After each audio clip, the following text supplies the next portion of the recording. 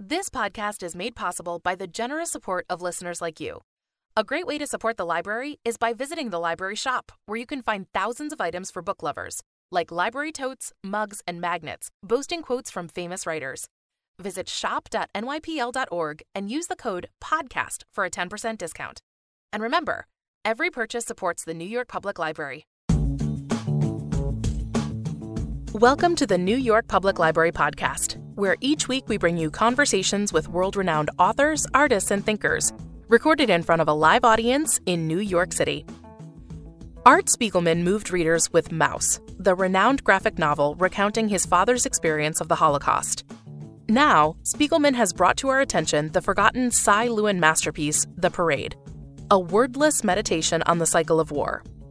He joins NYPL's Paul Holdengraber for a discussion on his work, past and present.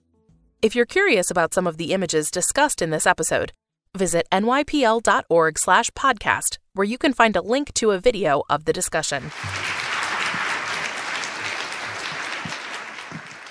What a joy to have you here. It's great to be here. Really a joy. So let's start with your set of 7 words, the second version. Okay. Let me also just prepare myself to show off this utterly gorgeous book you've made. It's just so magnificent. The 7 words, the second 7 words you have, are in some form or fashion. This is an illustration for them. Yeah, it's from a sketchbook. What is that sketchbook? It's called B&O's. McSweeney's, after I told them I don't keep sketchbooks, found them. And so they printed them as 3 books, B.A. Knows. A quote from that great masterpiece of cinema, Bucket of Blood, which is about the guy who works as a cleaner-upper in a beatnik coffee house, Roger Corman movie. Yeah. And he's upset because the poets and artists get all the girls. And so he decides that he's going to become an artist. So after work, he goes back to this rooming house, and he has this clay that or whatever, some kind of marble that he's going to cut into, and he's just smashing it, going, be a nose, be a nose, be a nose. And then he gets really frustrated and throws the chisel into the wall where it hits a cat that falls into the plaster. That be a nose moment is how I feel most of the time when I'm working. And then you've had that problem for a long time. Yeah, but I didn't have the problem he then developed, which is the cat was covered with plaster. He induced a girl to come back to see his sculpture, and says, "Wow, what do you call that?" "Dead cat." "Cool, man." So I never had the second part, but the first part of Be a Nose and just praying that. But is it a good movie? For that. Okay. So your 7 words, the first version, I read the second version, is a megalomaniac suffering from an inferiority complex. So I'd like you to unpack that. And before, I did unpack it, because originally it was only 5 words. I didn't need suffering from, but I had to get to 7. But unpack it further. Tell me a little bit more about, maybe we can take each term, or if not each term, the sentiment you're trying to convey. Well, actually this is a simplification, because I feel more like a multiphrenic than a schizophrenic with only 2 selves. But I think that it has to do with when I was younger, as they were hauling me off into a mental hospital, literally, I just assumed I was God. And although it's true, I found that it wasn't a good idea to brag about it, because then nobody would forgive me for the kind of crap we live through, these days. So I had to develop the inferiority complex just to function in the world. There's a New Yorker cartoon, when I read your 7 words, it reminded me of a New Yorker cartoon where you see, I think the caption is low self-esteem, and you see a man writing in his journal, and he's writing, "Dear journal, I'm sorry to bother you again." That's about right.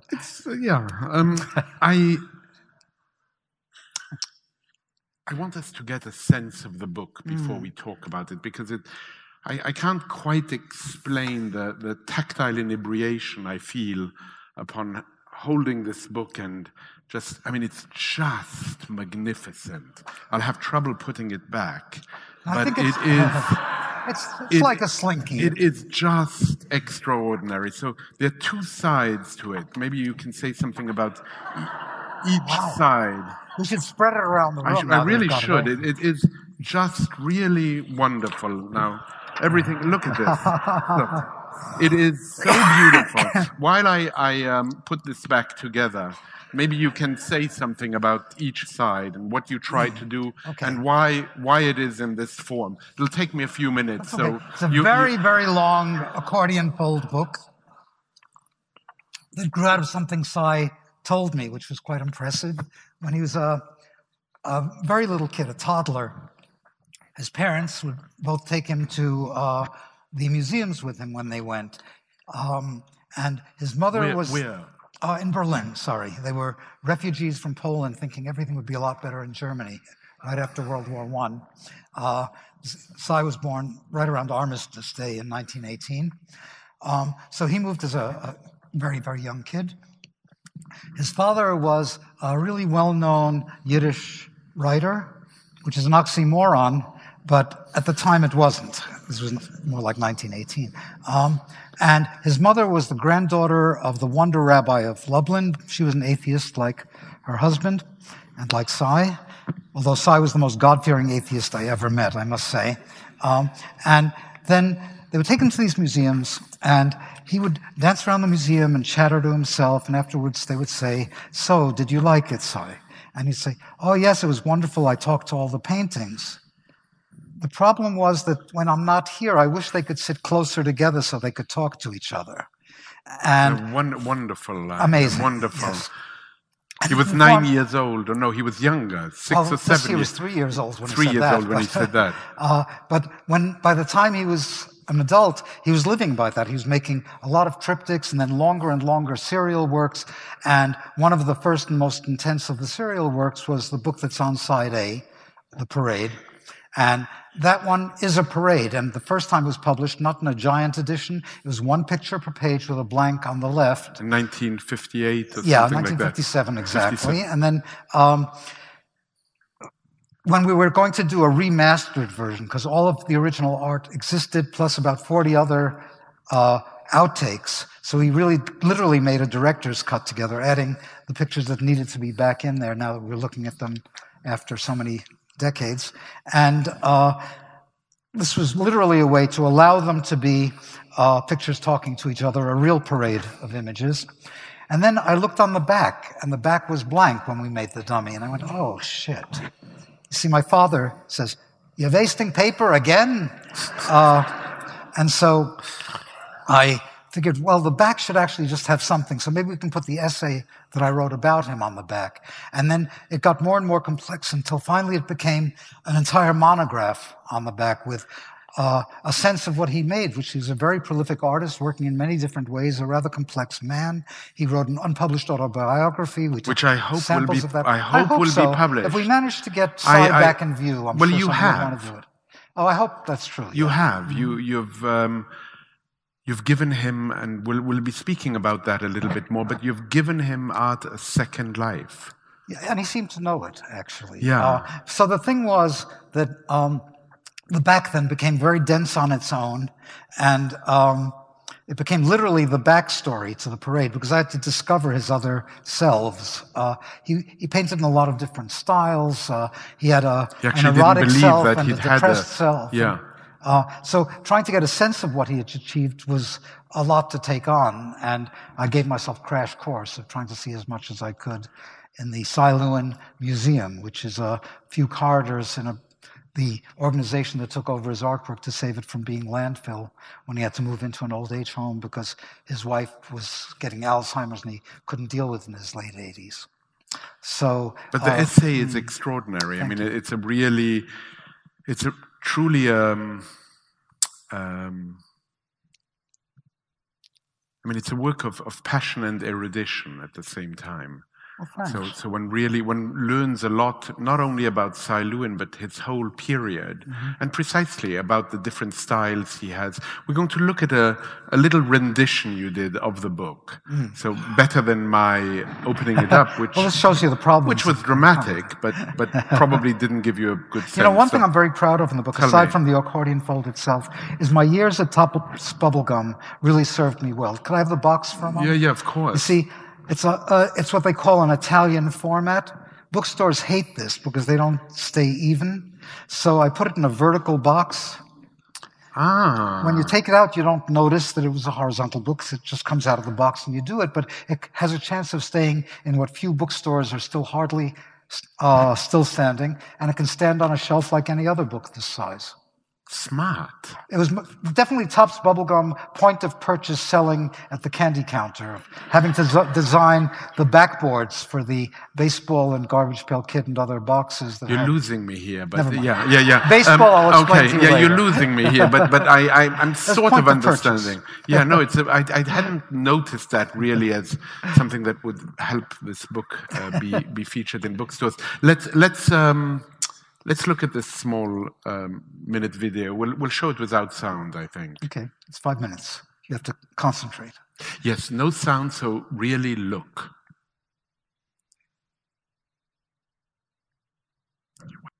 So there's about 10 things I want to say at once. That isn't possible. I know, it just becomes a blur of white noise like silence. This has a soundtrack. It was part of a thing I did in 2013 called Wordless, about this genre of book of telling stories and images but with no words that flourished between 1918 and 1938 or so. But the reason it's without music here, because this was done at BAM after spending a year collaborating with the composer Philip Johnston and the band, which was called the Silent Six. And each of these woodcut novels that I was showing, this is not woodcuts, but still, each of these books had a different tone, and like Si, like me, Philip is a stylistic switch hitter, so he was able to make music appropriate to each one of these things. And I've only really seen it with the music, except when making it, but showing it this way was revenge against this total asshole I had to deal with in Lubbock, Texas last week. The tech person who was supposed to be there in case anything went wrong saw what I was doing up to that point in the talk. It had a lot of negative comments about Donald Trump. But this is the heart of Red Texas, Lubbock, Texas. And as a result, I said, we're having a problem. The sound can't be heard. Can we stop and start again? This was an important part of the lecture. And he said, no. I said, but you're the tech support. Come here and support me. No, nothing I can do. And at that point, my head was exploding, so I could either start screaming at him or try to recoup this lecture again. So I said, fine, we'll look at it silent, which I'd never seen, and it really was silent. These people in the room, of which there were about 600 or so, maybe that's like here, I don't know. The result was rapt attention. Of course, they had more background by then about Si than you have yet. I'll just, in parentheses, say... give it some. Yeah, in parentheses, there's a lot, but in parentheses for now at least, unless you want to prod some things. He was part of an elite forces of GIs called the Ritchie Boys. Which, when I read that, was extraordinary to me, because my dissertation advisor 100 years ago in Princeton was a Ritchie boy. And I wrote to him, his name is Victor Brombert, he's now 95. I wrote to him and I said, did you know Si Lewen? And he said, I didn't know him, but of course I know that he was part of the Ritchie Boys, and he features in this movie that they made about, So he was a part of this elite force. After getting to America, we can talk about how that and why that in a moment, but I just want to do that so I can do the other 9 things that I wanted to tell you, which is...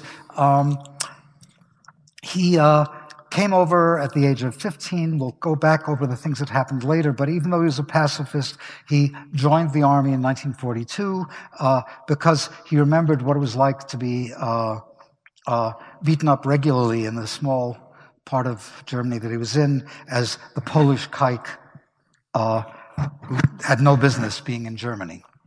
So We can go back over that more too. The main thing is, as a Ritchie boy, he was at the front in Normandy, where he invented a better way of doing the loudspeaker propaganda from a truck than they had been using with him, which was, he was supposed to be out there saying, so put down your weapons, come forth and surrender. In the middle of this battlefield, you're losing the war, we'll let you go back to your family, just come forward. The Germans, of course, aimed at wherever the sound was coming from, which was Si and his sound truck. And he had to talk to the brass about, they would have to train somebody new every 2 weeks to do this, because he wouldn't survive it. So they let him stand away from his truck or move the speakers away.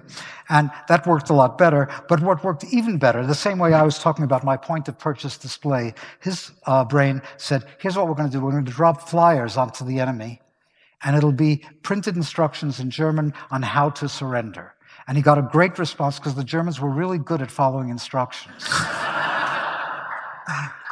So he did that, but then he wandered through the front. He had a number of concussions. He had internal bleeding. He was just living on schnapps for a couple of years. And then he was at Buchenwald the day after it was liberated, and that's when he said, I'm done. Turned himself into the hospital and came back to America. So this was gestating, this work that you saw, while he was on the front, and he began working on it after he got out of a VA hospital about 8 years later. There's a lot of other things to fill in, but I just wanted to say that this was the work that introduced me and almost anybody who did still know about him to him and his work, which actually was very well received. He was a painter from the age. Should I keep doing this part, or do you want to do this? You know, you may. I will hit some of these notes. Then let's just do it as you have it. No. I have like whatever that essay was, 5,000 words on it. I know. But in order that I don't feel redundant, I'll ask you a few questions so that we'll unpack some of this. Can I tell you something that was funny? You know who Chip McGrath is, right? Yes. So Chip was interviewing me at the point of my Jewish museum show. Yeah. And at the end of it, he said, ironic considering my background, but it was very funny. He said, it's a joy to interview you. It's like having a self-cleaning oven.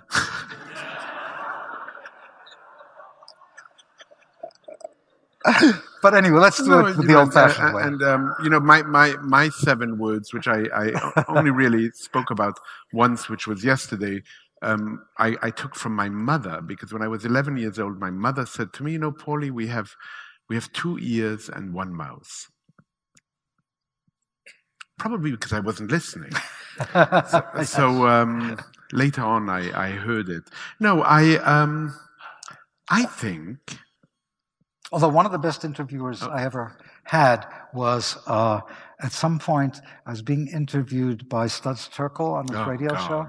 And he was great. He had 5 mouths and 1 ear. So he was fantastic. He was great. I once had him, when I was back in Los Angeles, interviewed by Tim Robbins, who was a huge fan and who said to me, but can Studs be interviewed? I mean, he's interviewed everyone. So I said, well, that's your challenge. And he managed. And then that evening we learned that Studs had performed in the Chicago premiere, I think in 1938, of Cradle Will Rock, which was a movie that Tim Robbins had made. So all kinds of extraordinary connections. I had to just keep interrupting and say, you have to take a station break now. Okay, no, but Studs... But I'm sorry, I interrupted you. No, it's all right. Studs, I remember, because I interviewed him once, and Studs would, every sort of 5 minutes say, here we are. I was sort of amazed by that fact. But you're telling me about the words. But I think what was really interesting watching it silently was to hear how attentive an audience can be. You know, when...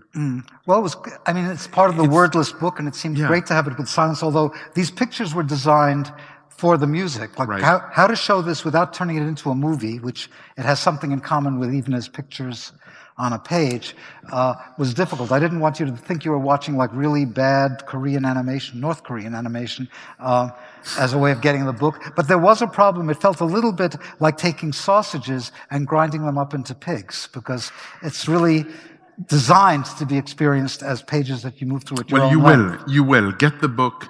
and enjoy reading it and touching it in a completely... And these pictures were made before I knew that the originals existed from the first edition. I did that, which just looks like bad Xeroxes. So while the book is supposedly dying, it's possible to make much more beautiful books than ever. Like, these just look like kind of bad Xeroxes compared to the final result with 8 more pictures. Art, now we're going to look at your work as juxtaposed to Si's.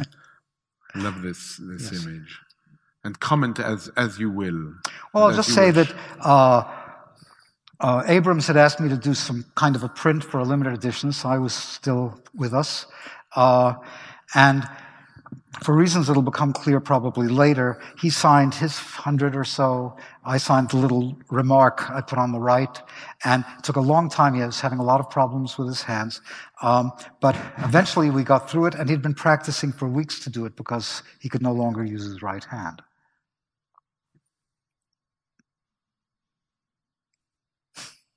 One of the pictures from the parade, yeah. This was an outtake originally, so it wasn't in the book you just had screened for you. Another outtake, a parade of coffins. Si, at about the time he made the parade in late 40s. Such a familiar face to me. Si, in 1942, he just married his beloved wife, Rennie, who died a year before he did. He died in July of this year. I don't want to say too much because you probably have a way of orchestrating this information. Si is a Ritchie boy and drinking schnapps. In the next image, you say that Si's ghost hangs like a shroud tacked up in the hallway to my studio. Mm-hmm.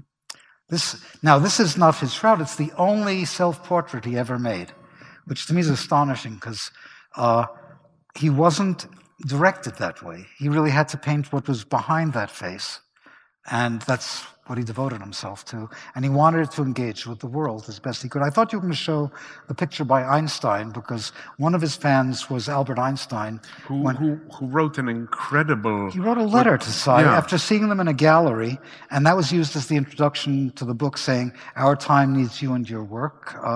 And it doesn't take a genius to know that that's still true, more so than ever these days, perhaps. But the photo of Einstein and the photo of Si, close up with the mustache, were both shot by Lottie Jacobi, a famous photographer who, as well as her experimental photographs, was known as a portrait photographer, and she was a friend of Einstein's. So both of those were taken by her, and it's probably how Einstein got to see the pictures, because she showed them in a gallery she had then to show other people's work as well as hers. That's about, 10 blocks from here. The next set of images really, really deeply mattered to me. And I remember when I came to see your performance, and it was quite a performance at BAM, you showed those images, and they're really powerful, by Frans Massereel, a Belgian artist who was tremendously important to me because I was discovering as a young man someone who my grandfather knew fairly well and who was very much part of my family, sort of the intellectual landscape of my upbringing, which was Stefan Zweig. And Massereel mattered tremendously to Si Lewen and to you, and mattered to him very much because his father had given him, I think, a book of Frans Massereel when he was 12 or 13. Yeah, when he was 13, he got this book, and all of a sudden he saw pictures talking to each other the way they should. He hadn't heard of comics, as far as I know, but he'd seen churches and multiple pictures that way. That's Massereel on the right. He invented this form, the woodcut novel, that owed something to German chapbooks and whatever, those little woodcut books with passages from the Bible. And it also owed something to Japanese woodcuts that were affecting his generation, and of course to silent film as well. Originally presented one picture on the right, blank page on the left, so you'd look at each one. And what became really interesting to me is this started off a real fad for these books, the wordless novels. A lot of people got inspired by them. And what they were favorites of German intelligentsia. Yeah, in your book, you write, I've tried to figure out why this Belgian expressionist books attracted eloquent praise from intellectual heavyweights such as Thomas Mann, Romain Rolland, Hermann Hesse, and Stefan Zweig, despite the book's suspicious similarity to the disreputable comics form I love, a form almost entirely dismissed by Western intellectuals and cultural elites till the day before yesterday. Right. You'd never have come if it was the day before yesterday. See, like, comics would still be low culture. But what these things did, when asked what his favorite movie was, Thomas Mann said, Passionate Journey, of course, which was a book by Mazaril. So in German culture, this was really urgent, and they got printed finally in rather cheap editions so everybody could have them. Here he is, pissing on everything from a great height. These books had a real kind of quality. They had a sense of humor, a slightly wooden one, but a sense of humor, and they were very free for woodcuts as a way of working. This is a few images from his very first, called Passions of a Man, that sort of set the tone for the rest. And what he did was inspire a lot of artists that came after. As soon as they saw the book, they wanted to make one. It's like what happened with graphic novels. Now they're considered graphic novels avant la lettre or something, you know. So one of the people he influenced was an artist named Lind Ward. For the lowbrows amongst you, maybe you know the Little Bear, which was a great children's book he did. He won a lot of awards for his illustration. But he was also a really great woodcut engraver. He did this book when he was a kid after studying in Germany. He did his book called God's Man, which is very Gothic looking, a very Faustian tale, beautiful drawings. But a lot of people really appreciated it and took it seriously based on the reviews I found that came out on the Black Friday of the Great Depression, and this rather, at the time, expensive book became a bestseller, which encouraged other people to do it as well. But Susan Sontag uses it in her essay on camp as an example of camp, his book. Anyway, I got to know all that because I was asked to help the Library of America do their first picture book, which is the 6 complete wordless novels of Lind Ward. So that's part of the spectrum of these things. But the Matrix was really done by Mazaril. And what was so powerful for me in reading your essay is where you talk precisely about the high and the low, the fact that for a long time the graphic novel in some way and comics existed in churches. You learned the history by looking at those windows, you know, which was what, I mean, those windows are great because they're really comics, but before they had newsprint, so they had to use glass.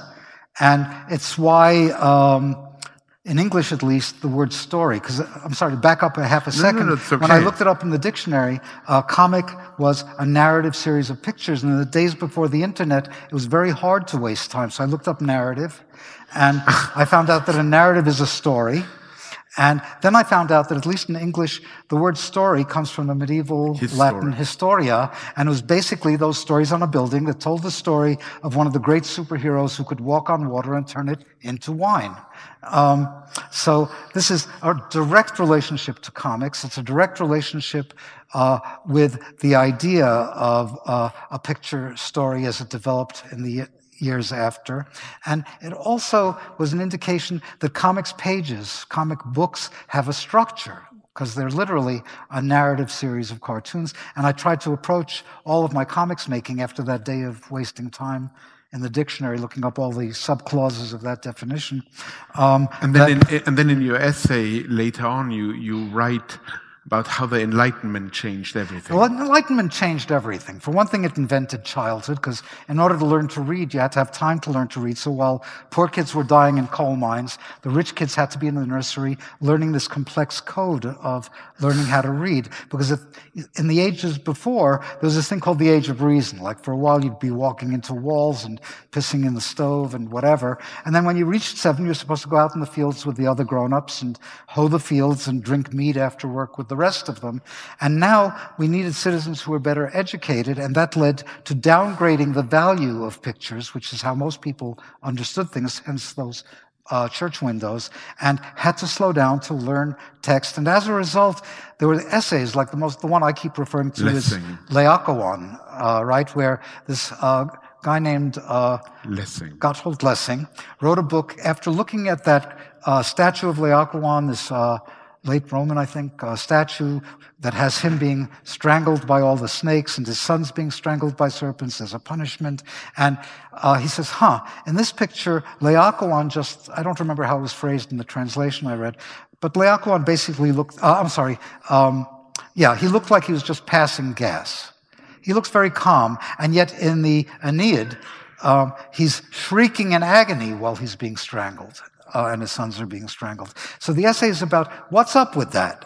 And he says in this essay on the nature of pictures and the nature of words, this makes it sound like I went to college. I got kicked out of college. I had to go back many years later to get an honorary degree from the school that kicked me out. I couldn't resist. But in any case, at that point, he was saying that there's a proper province for words and for pictures. Pictures are supposed to be the pregnant moment, encompassing and emblematizing a story with one image, like that statue.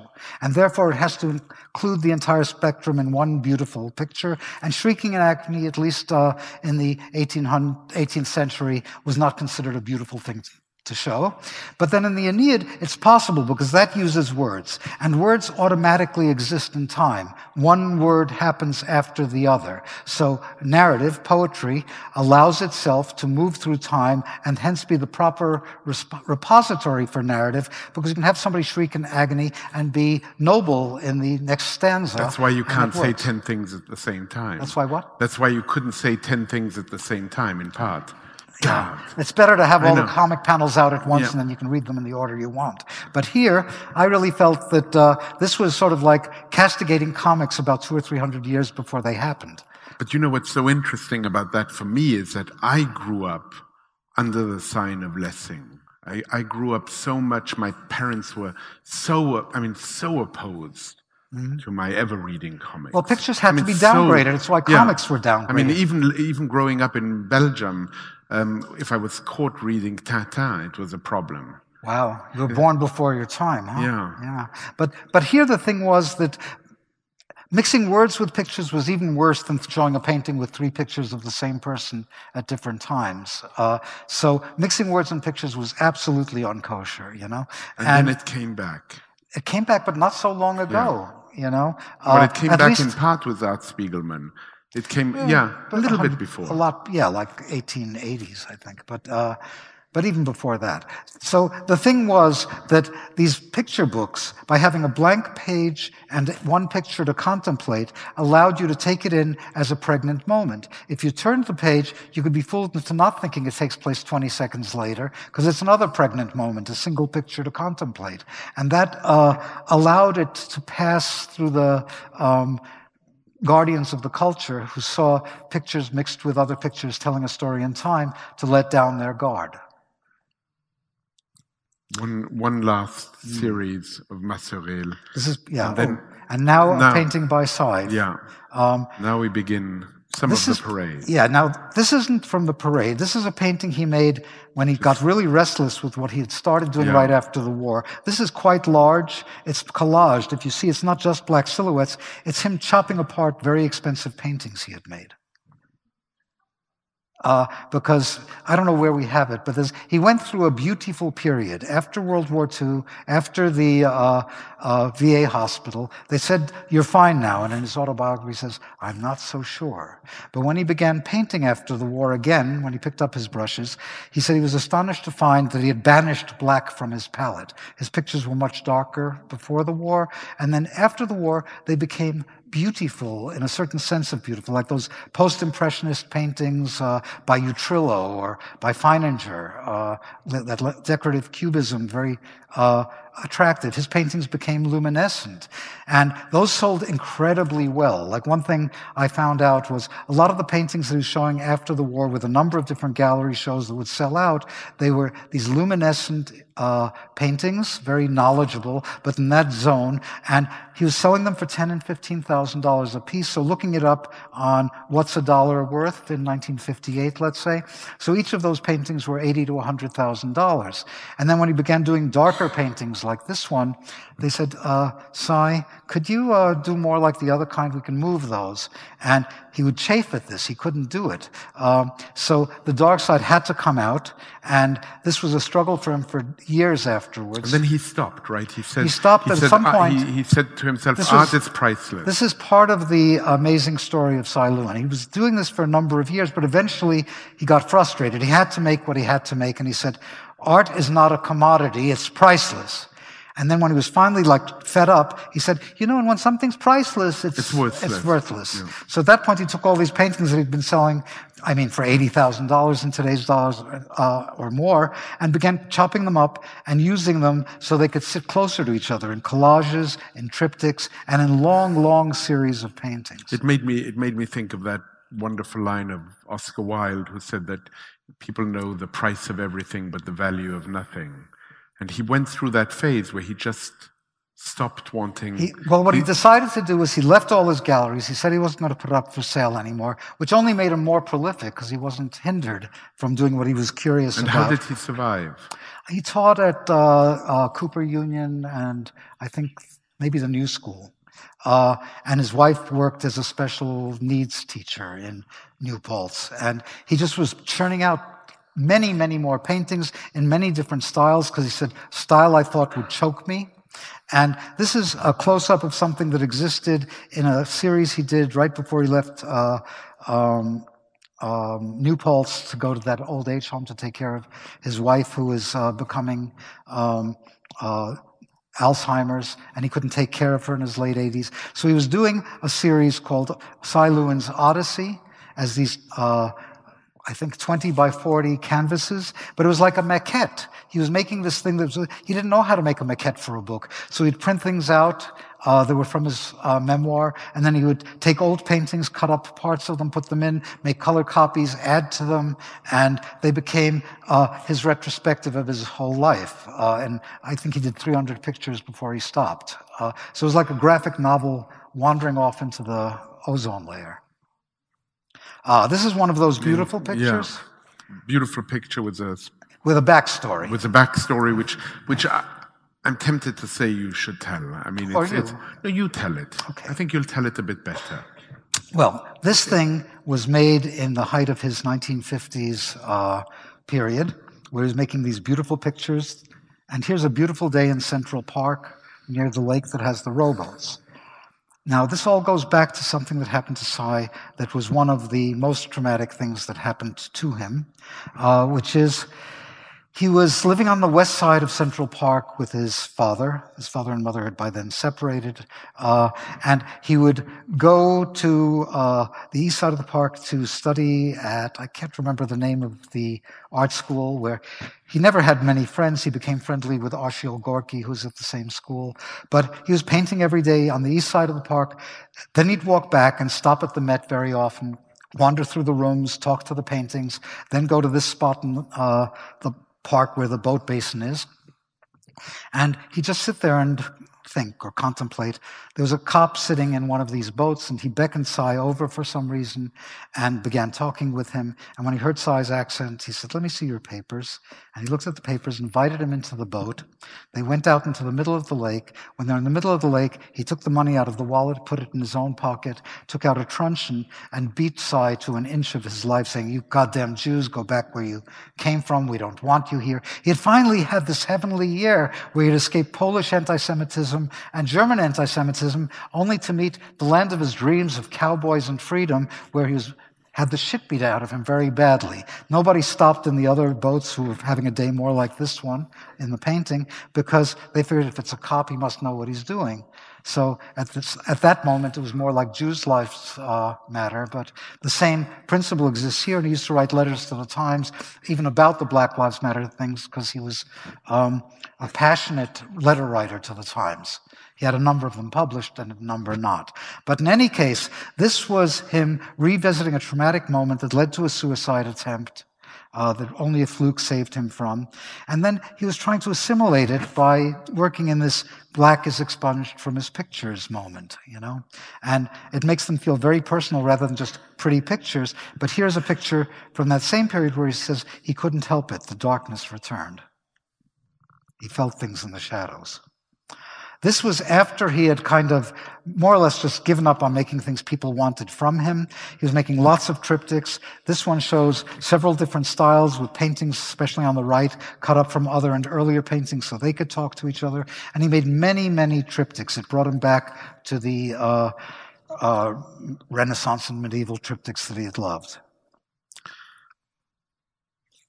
The next picture has a whole story to it. Oh, yeah. And if you don't mind, it will be hard, but I'll read what you say about it in the book. I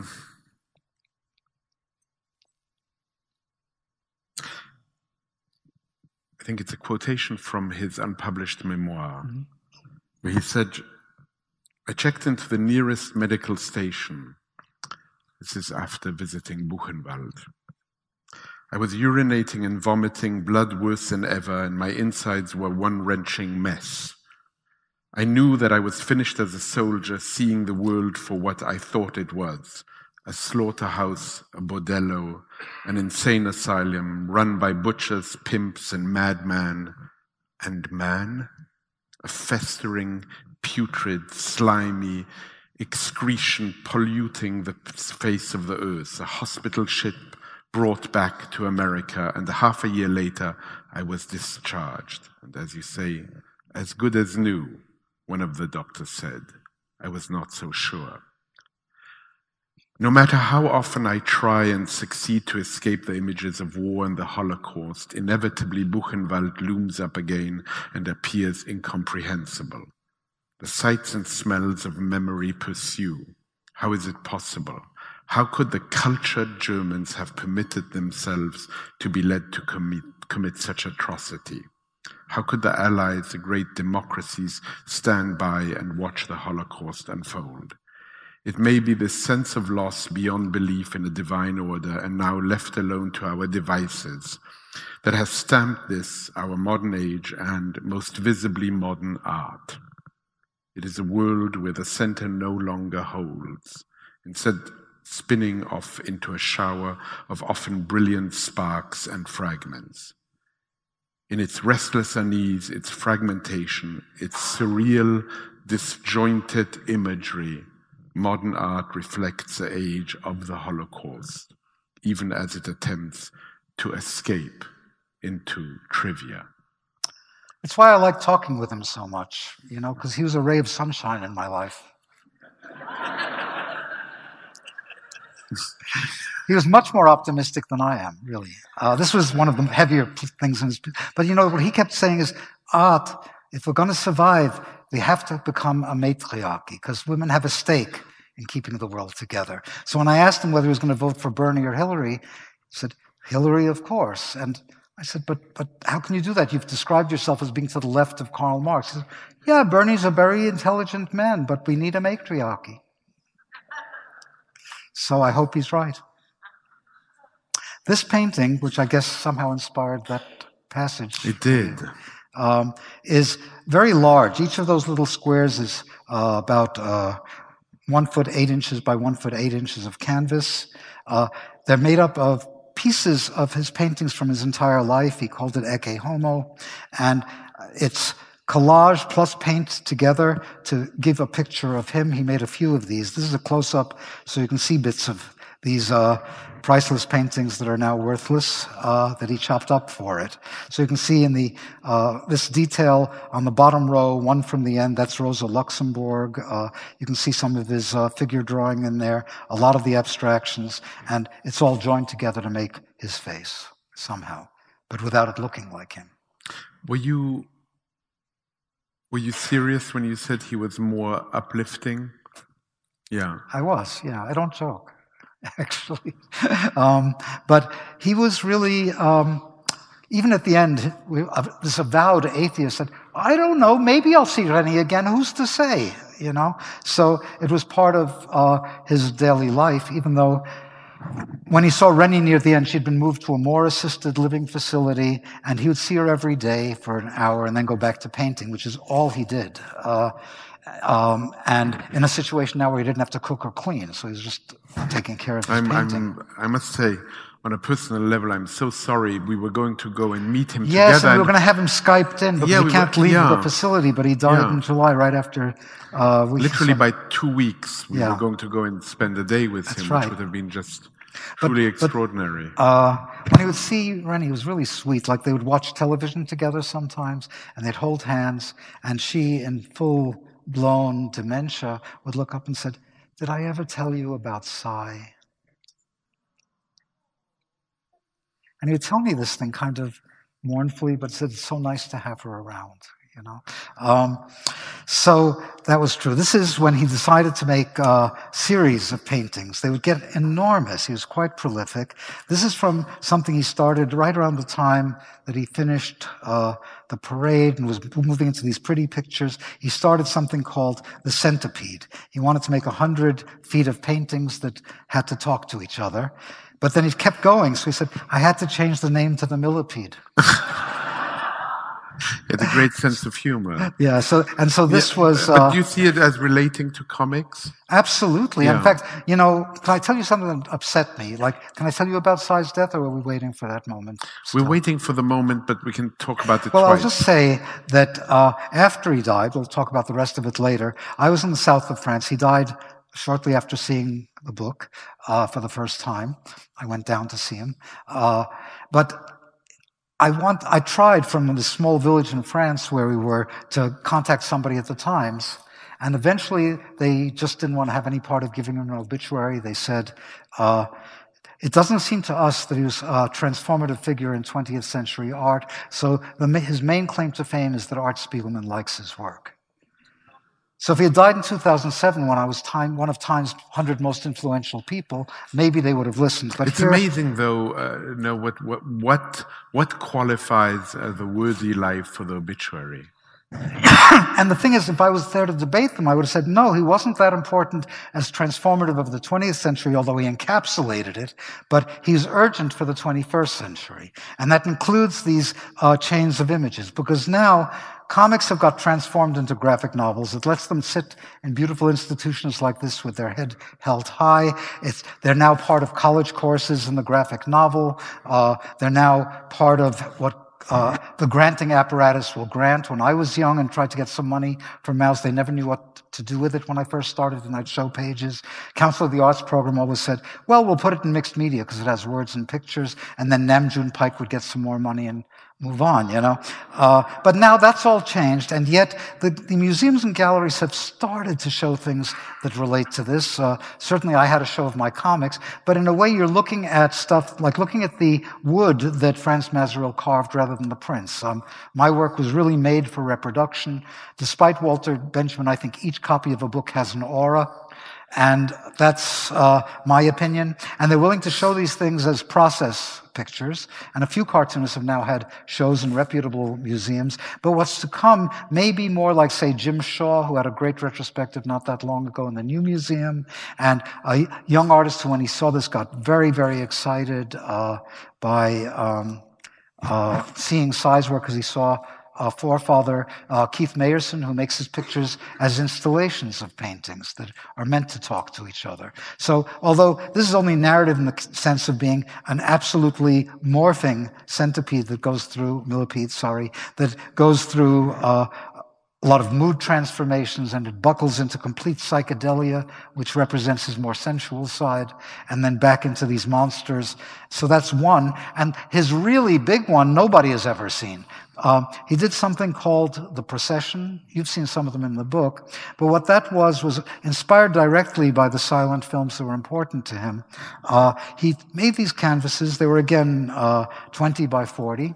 And they were shot in scenes. So some of them are even quite narrative. Some of them are linked pictures. And they'd be between 3 and 11 paintings long. And then there'd be a segue painting that would be just a color field of some kind. And then another sequence. So for him, these were like scenes in a movie. He said, within the sequence, it's better to keep them in the order they're in, but you can put them in any order you want. You can become the film editor. But this would take up that really, really large room in the Whitney that I'd like him to get for that someday. I just want to see what the procession looks like all together. Well, maybe it'll happen. Maybe the gatekeepers who kept him out of the pages of the obituary will open the doors for him to Although, now it becomes hard, because every once in a while he would sell one of those, and then he'd have to work around it. Or in one case, this got triggered because you just said the gatekeepers. He took a beautiful set of 3 that's in the book that was homage to Rodin's great Gates of Hell. And that's actually, if you want to see it and not buy the book, you can go to the New Yorker's blog site, and it's one of the pictures in there, a group of 3. But there's still enough of it so one could make something quite credible. And I would like to see, because I get to like his work more and more, I liked the Parade. You get to like it. I was going to ask you about this, the appreciation of working on him. You've learned to appreciate even the ones that I didn't appreciate as much when I first saw them. And there's still, obviously, I have periods of his that lasted 24 hours that I like better than the next 24 hours of somebody who's always changing it up. With your anecdote about the obituary, it leads me to really wonder, what becomes truly valuable and what becomes truly appreciated by critics, and how will the art critics now react to Si Lewen's work? And will it become a classic? Will it become something that people will appreciate beyond the fact that Art Spiegelman likes his work? I mean, I don't usually devote myself to another artist's work for 1.5 years or 2 years and try to learn what the body of it is. But I think, for me, obviously, it came through that lens of this feels like these pictures of the recycling of war through the ages again and again through these victory marches and death seemed to me like it was emotional, but it wasn't Holokitsch, which was a phrase I coined some years ago, which was the violins in the background, milking it for all it's worth, It was just somebody passionately responding to the nature of war. So I was able to buy into that, and then I had to look at these pictures, some of which were a little syrupy, some of which were a little psychedelic and fun. But what it is with artists is when you begin to trust them, then you read the lesser works. You read the other works, and you find some of these so-called lesser works become the major works. And that's just a process with reading, with looking, that once you begin to find who's home, you want to go visit there. So now all those pictures are raised in my estimation. We'll move a bit quicker through the work now, because I do want to get to yours too. Maybe we will talk a little bit about this moment, bit of a terrifying moment. So should I do or should Yeah, you go. Okay, so you go. I mean, I can say that this was another. This was one of the biggest traumas in his life. The trauma was he couldn't paint anymore. And as he would tell me every day, what keeps me alive? Curiosity. I want to know what I'm going to paint the next day. And then he started complaining a couple of years ago about this rheumatoid arthritis. Nothing would help it. And it made it very hard to hold a brush. And he would do it against the pain and sometimes would forget for a little while, but it was getting worse and worse. At some point, in fact, he asked me if I could get him some marijuana salve. And since I was going to Colorado with Wordless, I tried, but they wouldn't give it to me without him being present for a doctor's examination. Came back, I told him how great his piece went over. Those same visuals, but with music, was very stirring, and it's near the end of the Wordless show. But I said I couldn't do it. He said, it's okay. And you should have been there, Si. It was great. He said, I can't travel. I know. Then about a week or so later, I get an email from his daughter, Nina, saying, Si did something incredibly stupid last night. What he did was he had this miniature studio. It looked like any artist's studio, but it was 1 bedroom of a 2-bedroom condo. He stretched canvases there. The place was filled with piles of canvases and drawers of canvases, and he just couldn't stand it. So he took the buzzsaw he used for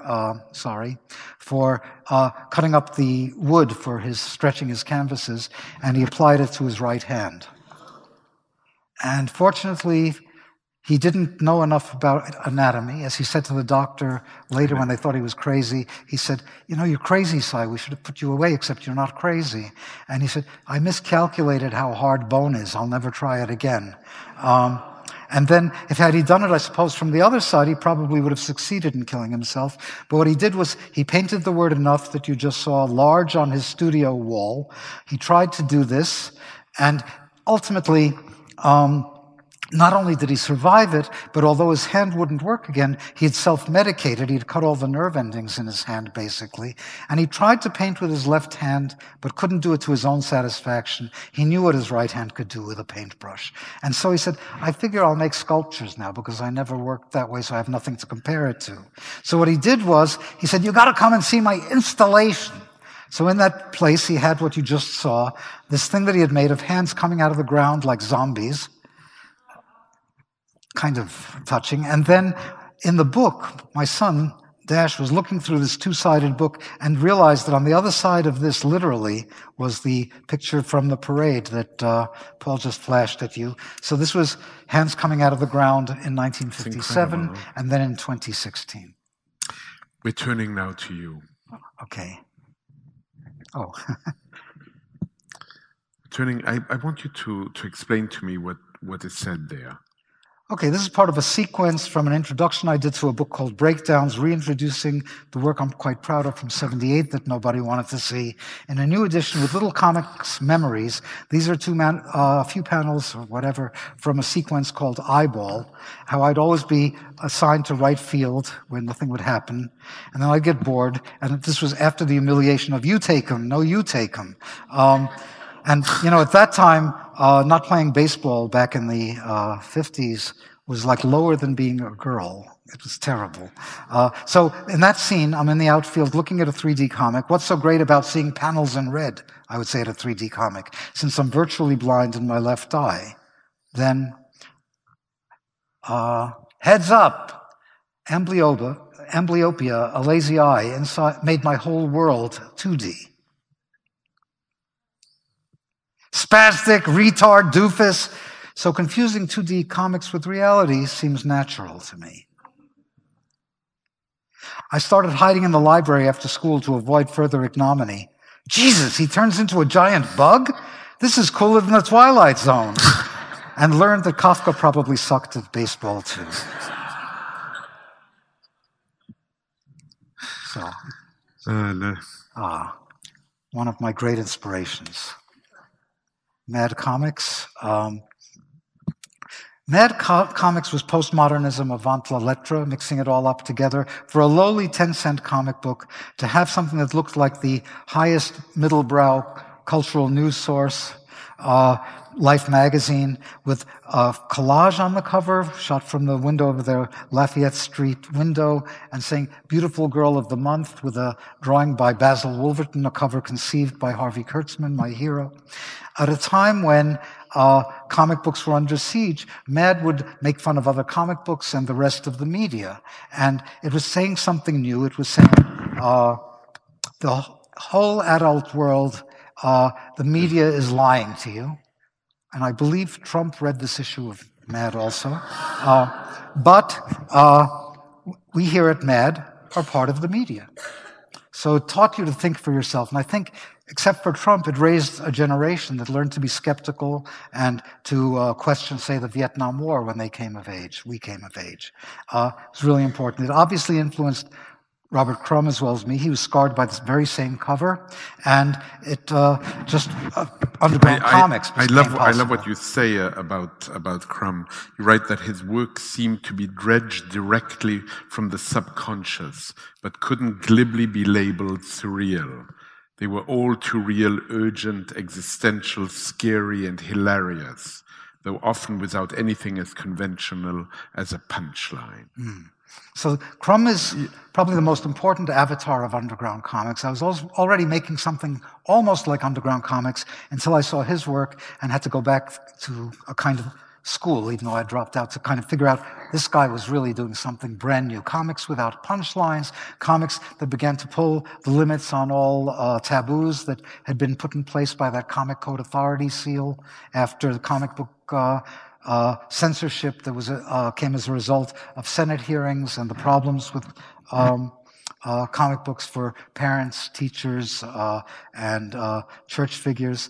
And this was bringing the rise of the repressed. It all came back with Crumb.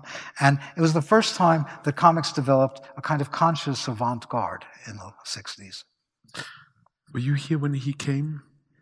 Yeah. It was incredible. We had him here once with his wife, Eileen, and once with Robert Hughes. Mm-hmm. It's two remarkable nights. The next image I really like, and I want to ask you in which direction you're walking. Oh, this is from my sketchbook, right.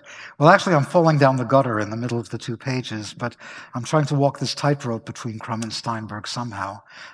Crumb comes more naturally. The lettering there is kind of hairy and organic and, I don't know, phallic and yonic and whatever. And on the right is one of these Steinberg abstract sculptures.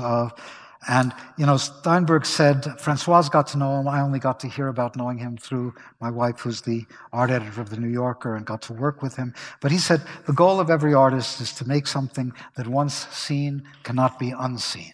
And he worked in a very abstract sign system. And he was also influenced by Crumb. He began to have these heavy-legged women in some of his later 60s work to see what it would be like through his eyes. But basically, I learned to hate Steinberg when I was in high school, because I went to this trade high school. Should I be talking really fast now because we're about to end? No, we're not about to end. Okay. But we're not about to end, but you... We'll talk fast. But talk fast nevertheless. Yeah. What it is I went to the High School of Art and Design, which was like a trade school, like to learn refrigerator repair or auto repair or printing for commercial art. And the guy who wrote the book called Careers in Commercial Art was the dean. He saw my work and he said, I'm going to tutor you privately. Okay, come to my office every day instead of that class. And he said, okay, start by copying your favorite artist. So I started copying picture after picture by Basil Wolverton, who had done that Mad cover. After about 4 days, Mr. Beagle-Eisen stopped and looked at what I was doing, grabbed it, crumpled it up, and said, Art, there is such a thing as vulgar. There's the left side. And, and then he gave me a book by Steinberg where I had to draw every picture with a quill pen in one of these early books. So that's your... I learned a lot from it, probably, but I didn't learn to love him till years later as a result. He will go through some of your yes. New Yorker covers. This was the one that changed the New Yorker's DNA, my first cover for the magazine. In the wake of the Crown Heights riots between the West Indian, African American, and Hasidic communities, this made more of a ruckus than anything till the internet. Now everything makes a ruckus. But this was a shot heard around the world, even by people who never heard of Crown Heights for some reason. And the Jews were upset because a Jew couldn't even embrace his wife in public. And although I could have said, it's not public, it's a red background for Valentine's Day, and she's just Sephardic, leave it alone. But I didn't go there, you know. I just said, okay, I'm a maker of iconic images, and so I'm behind the 8 ball before I start. Meanwhile, I never understood why the black community was mad at me, except on the radio, a pastor on a daytime talk show said, if that artist had any guts, he would have had a black man kissing a Jewish lady. And so they got me on the line, and I rebutted by saying, you may be a very good pastor, but you'd make a terrible art director. Nobody would understand what some lady with a handkerchief on her head was doing with this black guy. And even worse, you'd be on here yelling about the black man being seen as a predator of white women. So the whole thing would have turned into a complete mess. And then I learned that it always turns into a complete mess. There's always unintended consequences. For one of those, the unintended consequence... the unintended consequence for that picture really was you need to know a lot to understand these symbolic drawings. And my favorite letter that proves that came to the New Yorker was a young woman saying she thought it was really sweet that on Abraham Lincoln's birthday there's a picture of him kissing a slave. Go figure. This was another one called The Guns of September. This was one of our ex-pres called Taking the Low Road.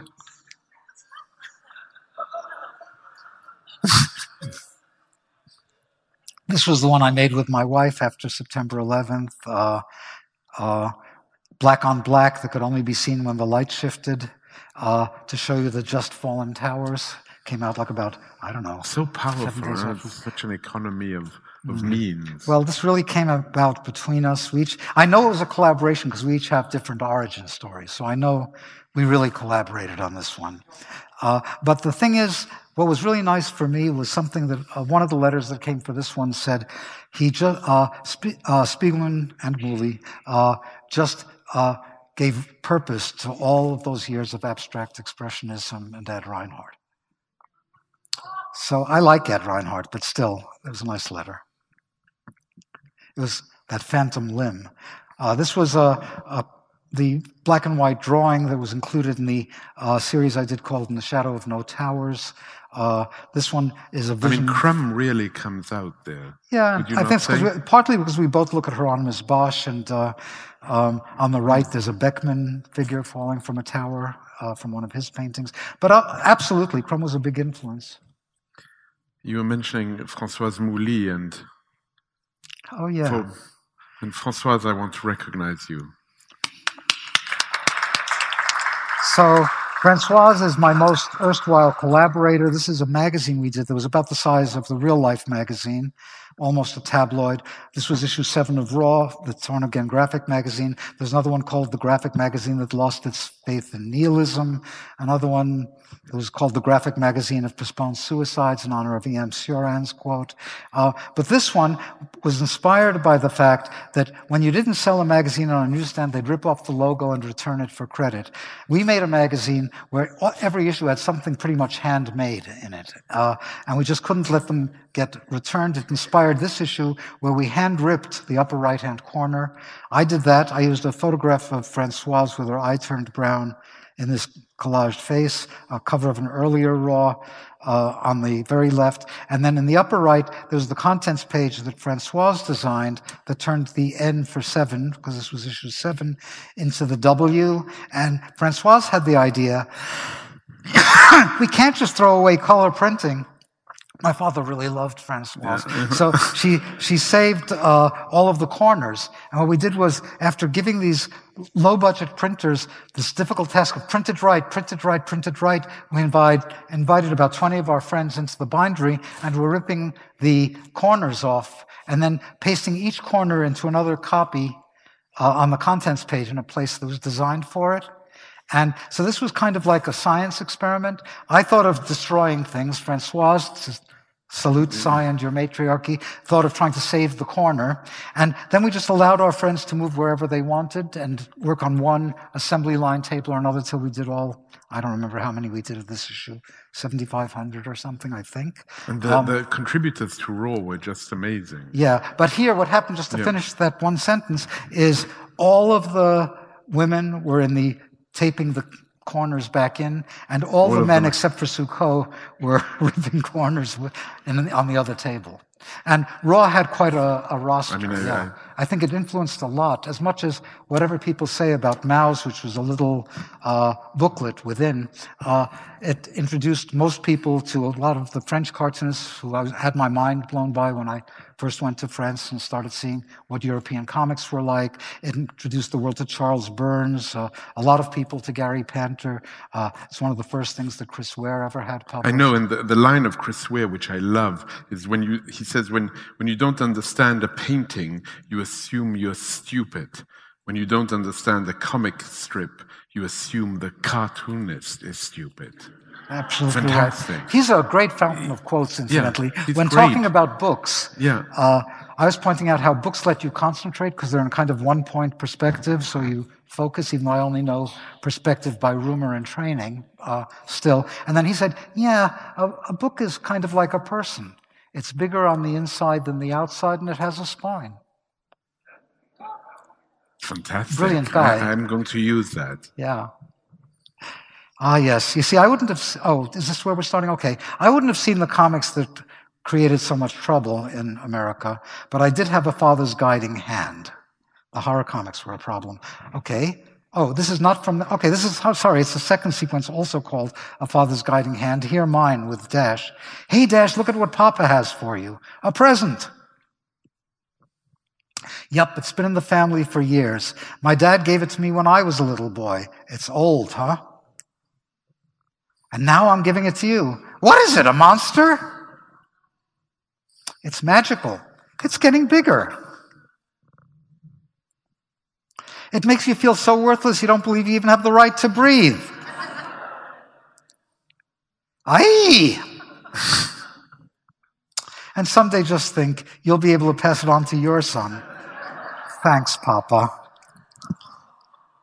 I mean, I find the sequence extraordinary. And I'm sorry, Dash, you're in the room somewhere. No, but it's He's also, managed to survive it better than I did. It's such an interesting rendition of the whole notion of the transmission of trauma. Mm-hmm. And the next sequence is among my most favorite. Is the days you spent in Connecticut with Maurice Sendak. Yeah, this grew out of wanting to go up and just interview him for the New Yorker, just as a text interview. We got along really well there, but I came and I realized maybe I was underlining the most important lines in the interview as if they were going to be pull quotes. And then I realized if I just take the pull quotes and turn them into a strip of us talking, that would work. Tina was glad to have that, and I invited Maurice to come to my studio, which he doesn't go out much, didn't go out much, but he came and we spent a day or a little over. He was left-handed, I was right-handed. We could work on the same panel at the same time. And it worked beautifully as a jam, basically, between the two of us. And it was just taken from the recorded thing. The only place I got wrong was, I don't know what he actually said, but I had transcribed it as, childhood is cannibals and psychotics vomiting in your mouth, and he cackled. Because people say, oh, Mr. Sendak, I wish I were in touch with my childhood self, as if it were all quaint and succulent, like Peter Pan. But that quote, I evidently got it wrong, but he said, it's much better than what I said, leave it. I say, you are in touch, lady, you're mean to your kids, you treat your husband like shit, and you lie, you're selfish. That's your childhood self. In reality, childhood is deep and rich. It's vital, mysterious, and profound. I remember my own childhood vividly.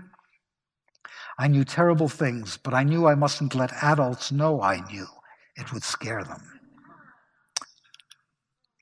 I love that so much. Yeah, me too. And I love the fact also that you're trying in a way to make him perhaps, to put him in a setting where he might be the child, the writer for children, and there might be a nostalgia, but he says no. Absolutely not. No. He said earlier in the same piece, he says, children's books, adults' books, it's just marketing. They're either good or they're bad. Yeah. Mm-hmm. And so there's an ethical point of view, too. Absolutely. And he was, very serious about what he made. It was frustrating that he'd only be relegated to the nursery. I think by the end he was beginning to Neil Gaiman used that line. That's what I was going to say. Yeah, because I remember when I interviewed Neil here, he used that very line. He put it in his book, Something at the End of the Lane. Yes, that's right. Very recently. And he had it as before the book started, one of my very, very favorite Maurice Sendak stories is he would write back to every single one of the children who would write to him. I don't know if you know this story. You probably do. Do you? No, but I feel guilty as I hear it. Okay. Well, I'm not surprised. But at any rate, you can catch up. Listen to this. He said, once a little boy sent me a charming card with a little drawing on it. I loved it. I answer all my children's letters, sometimes very hastily. But this one, I lingered over. I sent him a card and I drew him a picture of the wild things on it. I wrote, Dear Jim, I loved your card. Then I got a letter back from his mother, and she said, Jim loved your card so much, he ate it. That to me was, see, that's why I don't write that. No, that to me is one of the highest compliments I've ever received. He didn't care it was an original Maurice Sendak drawing or anything. He saw it, he loved it, he ate it. I can appreciate that part. I just wouldn't want the letter back from the mother, because then you're responsible for another correspondence. Yes, meeting with another great old man. So this is part of a thing I was doing about Charles Schulz, Peanuts. There's more to it. This is just one little 4-row thing in a 3-page piece that also started as a text essay appreciating him. It resulted from him writing me a fan letter that said, he reads the New Yorker every week. He had seen some drawing I had made that he really liked. And he said, if you're ever out in Santa Rosa, why don't you come visit me at #1 Snoopy Place? Which made me think it was a hoax. When I looked into it and found out it was real, I figured I should visit him, because I had loved his work when I was little. It was very avant-garde.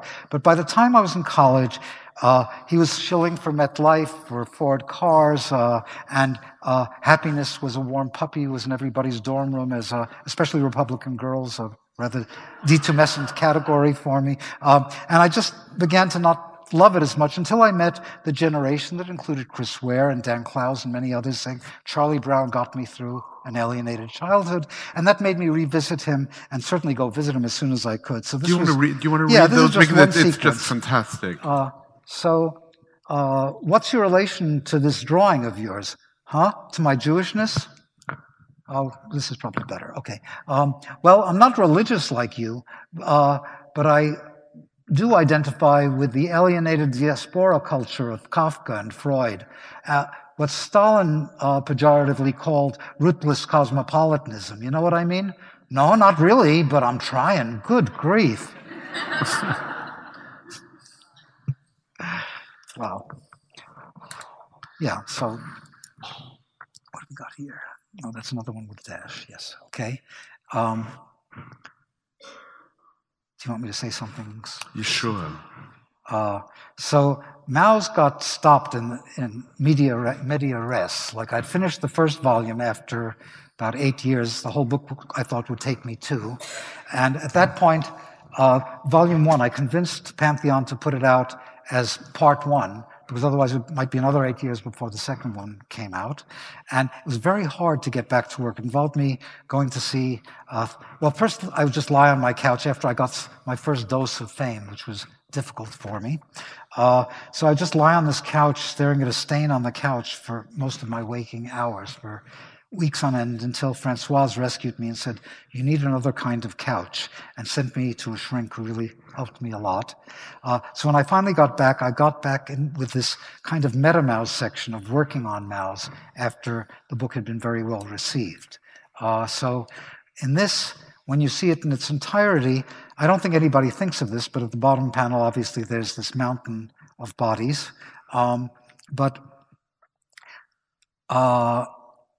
If you look at it, you wouldn't notice this and shouldn't notice it if you're just reading the book, but this goes back to some of my experiments in comics where I wanted the whole page to be a graphic as well as what's in every panel. There's kind of a broken swastika that goes through the page, like that area of shadow goes down and down and down, and part of it disappears and then goes back up. Once you point that out, as you do, I think it's really hard not to see it. Okay. But I had to do it just to keep myself going on something narrative that was going to be so long, was to think it all out as phrases. Each page had to be a structure of some kind. Sometimes just bricks to tell the stories in the present where it's me and my father just talking. But sometimes I had to find a means of making the page do something that would let the page exist as a unique structure of things where I didn't see more than I could hear from my father.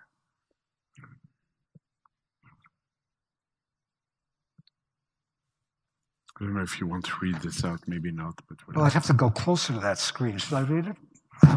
I just didn't memorize my book. Although it acts as a memory for me. Well, I can do it if you want. Sure. Sorry. Time flies. Vladek died of congestive heart failure on August 18th, 1982. Francoise and I stayed with him in the Catskills back in August 1979. Vladek started working as a tin man in Auschwitz in the spring of 1944.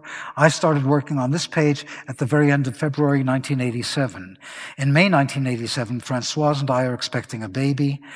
Between May 16th, 1944 and May 24th, 1944, over 100,000 Hungarian Jews were gassed in Auschwitz. In September 1986, after 8 years of work, the first part of Maus was published. It was a critical and commercial success. At least 15 foreign editions are coming out, and I've gotten 4 serious offers to turn my book into a TV special or movie. I don't wanna. In May 1968, my mother killed herself. She left no note. Lately, I've been feeling depressed. All right, Mr. Spiegelman, we're ready to shoot.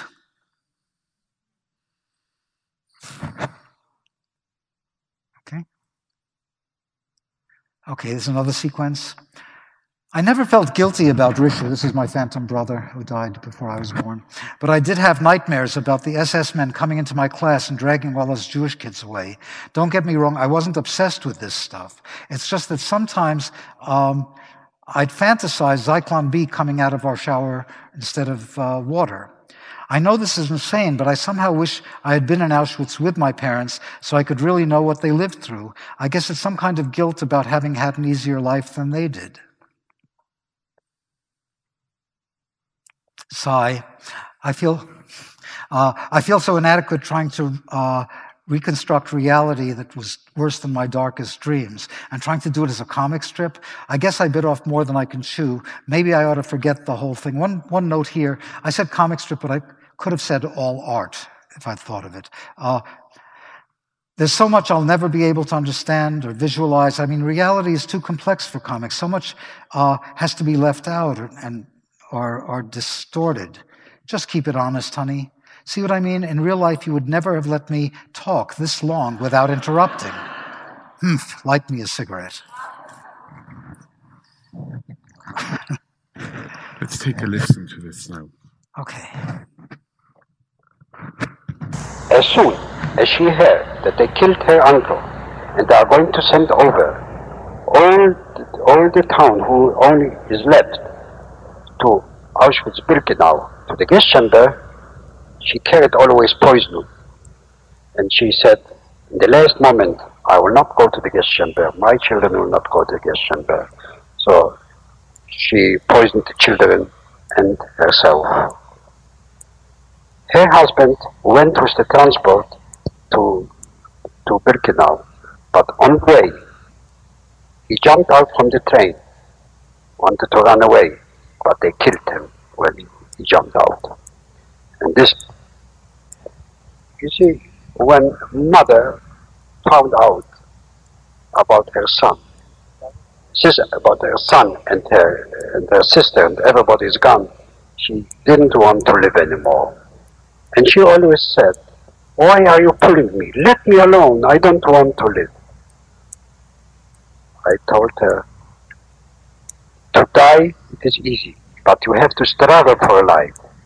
How long we will struggle, till the last moment, and you have to be with me. I need you, and we'll be together, and you will see that we'll survive.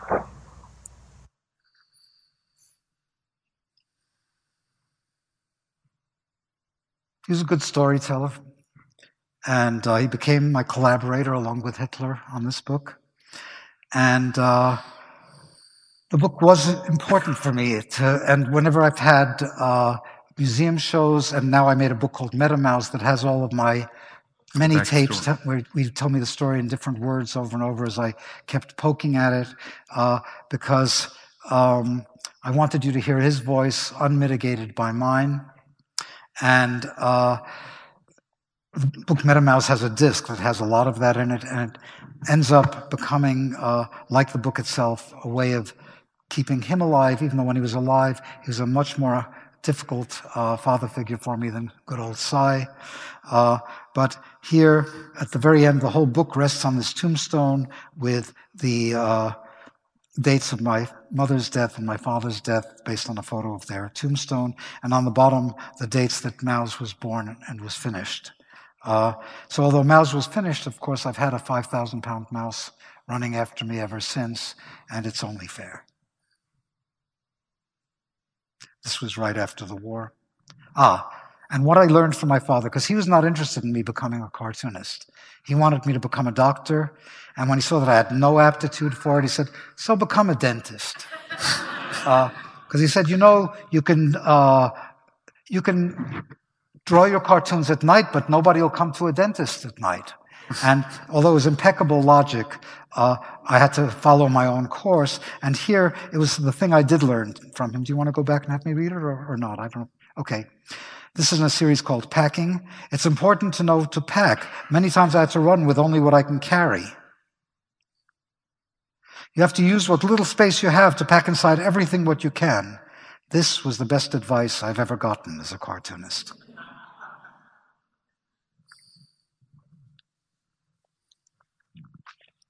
To ask you a question. And so this morning he wrote to me and he said, one of the things I appreciate most about art is I never know what he's going to do. It seems so organic and unlikely. What keeps him moving forward? Curiosity. All right. Read this series quickly, coming to an end.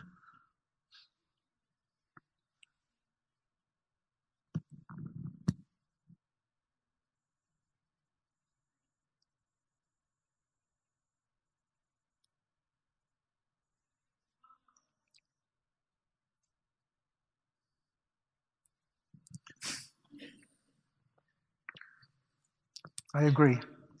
But it's interesting also, I mean, I find it the medium of bringing Susan Sontag, so it's so fascinating that you should do it in that way. That really brings in... Well, it brings out the richness of the thought and the violations of the thought. But when I was in Texas getting traumatized... Did you show them this? Well, I was going to, and then the very, very sweet woman who was part of the small blue-colored creatures in the red planet that were buffering me from what was around me said, we had advertised this so middle school kids could come. Is there anything you could do and not show that? And I said, I'll try to figure it out. And then what I did was I took it back to the hotel room and I replaced those two panels that are out of keeping with the others with a photograph of a statue of Donald Trump that was in Union Square Park called The Emperor Has No Balls. So first one was seen from behind, and then the other one was seen from the front, but it went by so quickly nobody could find his dick. It's like the small hand. It was then, I think, that the tech support decided not to help me. Yeah. We end with Si. And we end with a series of his called Ghosts. The last series he did, actually. Pardon? It was the last series he did. Started in 2008 and ended in 2015 or so. You say the primary medium is charcoal, which already 15,000 years ago produced the cave paintings of Lascaux and Altamira, long before art became part of the human vocabulary. Ghosts as well are not meant to be art objects. That was Si talking. Yes, I meant. Yeah, and what he gave me one of the ghosts when I first met him, and he said, but remember, you can't frame it or stretch it. It just has to be a shroud. Put it up with pushpins. I love these. And after he hurt his hand, he kept doing these, actually. So it must have been even into 2016. But he did certain kind in those, but he couldn't stretch canvas or even cut it because the scissors were too big a problem. So he just painted on the back. It was a little bit like the Sorcerer's Apprentice. He couldn't stop these ghosts from appearing everywhere. You say, Si showed me stacks of his ghosts, often with a spook on each side of the raw canvas, as if he couldn't stop them from showing up. But then in one of his later letters, he said, I found out they're not all so frightening. And all of a sudden, I'm getting these drunk ghosts and colorful ghosts. And then he seemed to just relapse into the ghosts that were haunting him. I think they're extraordinary. Yeah, they are. The one that he gave me was really an intense one. I had him hanging over my drawing table for a month or so. It was just too unnerving. I couldn't think about anything other than his ghost. This This was before he died, of course. Oh, yeah, that's right. He died. Is that what's coming up next? Or? Yeah, you know. So what happens is we're working on this book, and he's getting really frustrated that he can't paint anymore. He's now in a much smaller place, what he called his cave. I said, you mean it doesn't have much light? He says, yeah, but I just painted on all the walls. And then he's quite diminished over that last period, and he loved what we were doing, what I was making out of the book with my editor from Abrams, Charlie Kochman. And finally, the first copy came back as a bindery proof to see whether this accordion fold thing was working properly. I took one of the three immediately and brought it down to Si, and he was really diminished at this point. He was just getting over pneumonia. He had tried to go on a hunger strike to die, but his daughter talked him out of it.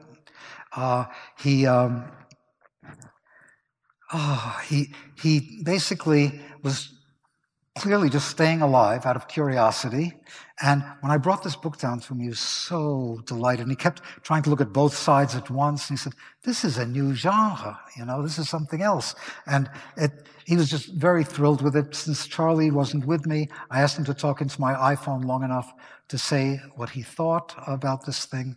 And it was kind of touching for me, really touching. But in a way, you channeled him also. You brought him back to life with this book. Well, in a way, that's what he seemed to think as well, when we were working on the text, I should have told you this earlier, but I can't help but do it now. We were talking almost every day during not this past summer, but the summer before while I was working on the big essay. And he said, are you going to say what happened to my hand? I said, well, yeah, of course. He says, but I've been telling people it was an accident. I said, yeah, but Si, this is your story. I've got to say it like it was. And then he's quiet for a second. He says, you're right, you're right, you're right. And then I responded saying, hey, man, it worked wonders for Van Gogh. In closing, let's look at that very last moment. Yes. When the book... Charlie, this is really quite something. I didn't expect it to be quite so calm. And beautiful. It's what I always dreamt. Maybe someday it will come through. That. I'm grateful.